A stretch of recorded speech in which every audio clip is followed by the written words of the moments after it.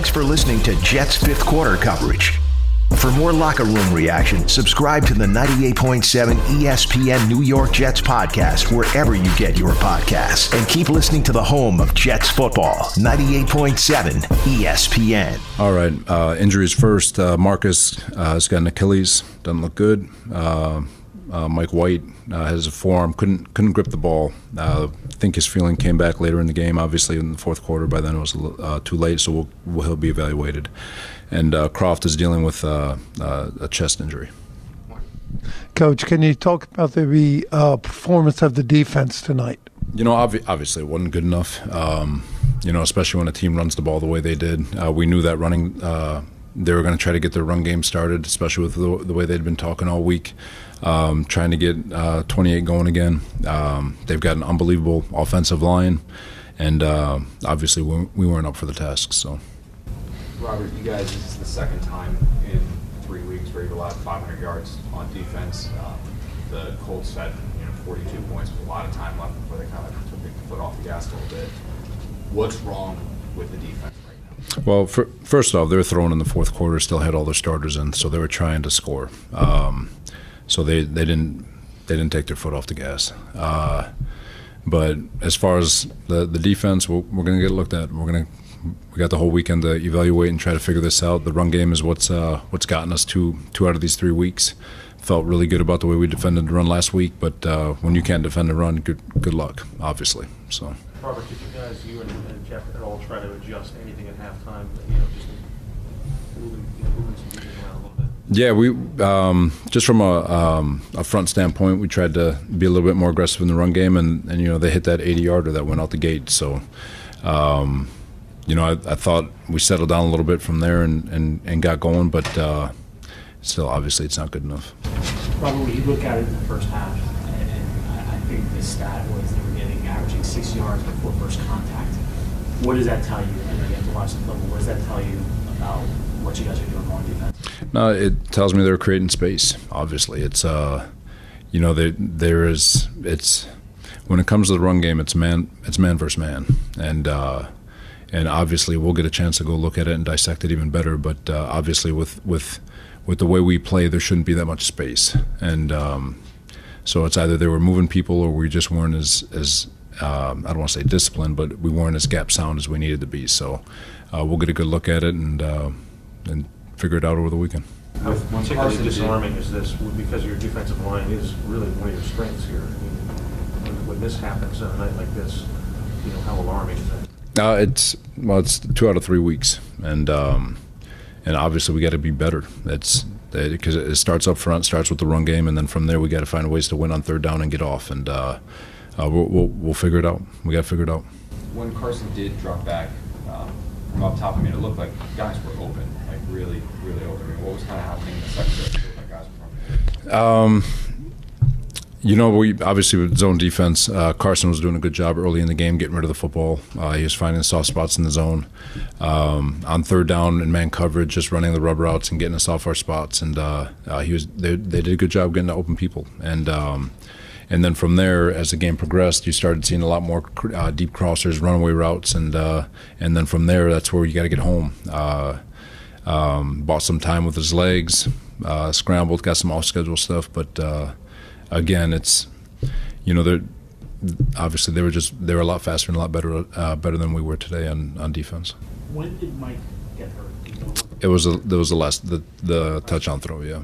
And you said he got some back late in the game. Was there any chance that you could? No, by then it was. I think it was like really towards the middle, late fourth quarter. I think it was. At least that's what I was told. But it would have been too late to get him back in. Does that give you hope that maybe it's not a long-term injury? Yeah.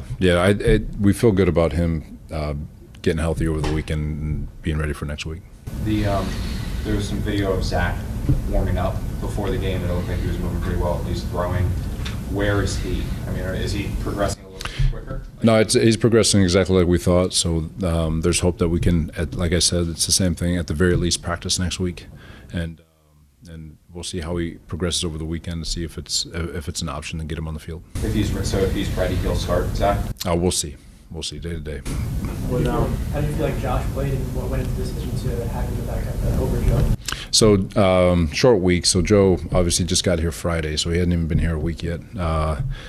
Josh thought he did an awesome job coming in, ran the offense exactly the way it's supposed to be run, hitting guys up, hitting the open receiver and just moving the chains. And you can say they pulled off. I promise you, they didn't pull off the gas. They had their starters in all the way to the very last whistle. They were playing their normal coverages. They were playing their normal stuff. I felt our offense was doing a really nice job, and they were blitzing. They were playing man. They were going after it. I promise you, a D coordinator doesn't want to give up all those yards. So I thought our offense was fantastic. We just got to be able to match their intensity from the defensive side of the ball. You mentioned that Josh did a really nice job running the offense and doing what you guys want from the offense. This is now, Mike did it last week, Josh did it this week. Is this just kind of reaffirming, or will this reaffirm to Zach what he needs to do to get his chance to have success in the offense? Yeah, I mean that's part of the beauty of being able to sit back and watch and learn and see the offense from being run through the lens of another quarterback. Now he's got two quarterbacks who have been very efficient in the way they've run this offense, and so for him, just to understand, we talk about boring. It's not necessarily boring to take what the defense is giving you. And I thought again, Mike stepped in last week, did a great job. Thought he had a heck of a second drive to get us a touchdown, to get us to 7-7. Josh came in. We were moving the ball very well. Obviously, we had the turnover that stunted that second drive or the third drive, just to try to keep up with these guys. And then they lapped us. They scored at the end of the half and then got the ball to start the second half, and that blew the doors open. I know it gets lost in obviously the end result, but Elijah seemed like he had a pretty good game. He obviously scored the first two touchdowns. Yeah, Elijah's had back-to-back good games. The offense in general, all of them, they're playing at a high level. The O-line's been doing a really nice job protecting. Obviously, that defensive line is not easy to block, and I thought our offensive line did a fantastic job, especially in protection. The receivers are running routes. They're at a high level. They're efficient. They're running off the ball. They're getting in and out of their breaks, and the quarterbacks are doing a great job getting on the football. Robert, you looked visibly upset when you went out to check on Marcus. Do you think he's done for the season, and what kind of blow to your defense? It's huge. Marcus is, you look at that secondary. He's the vet.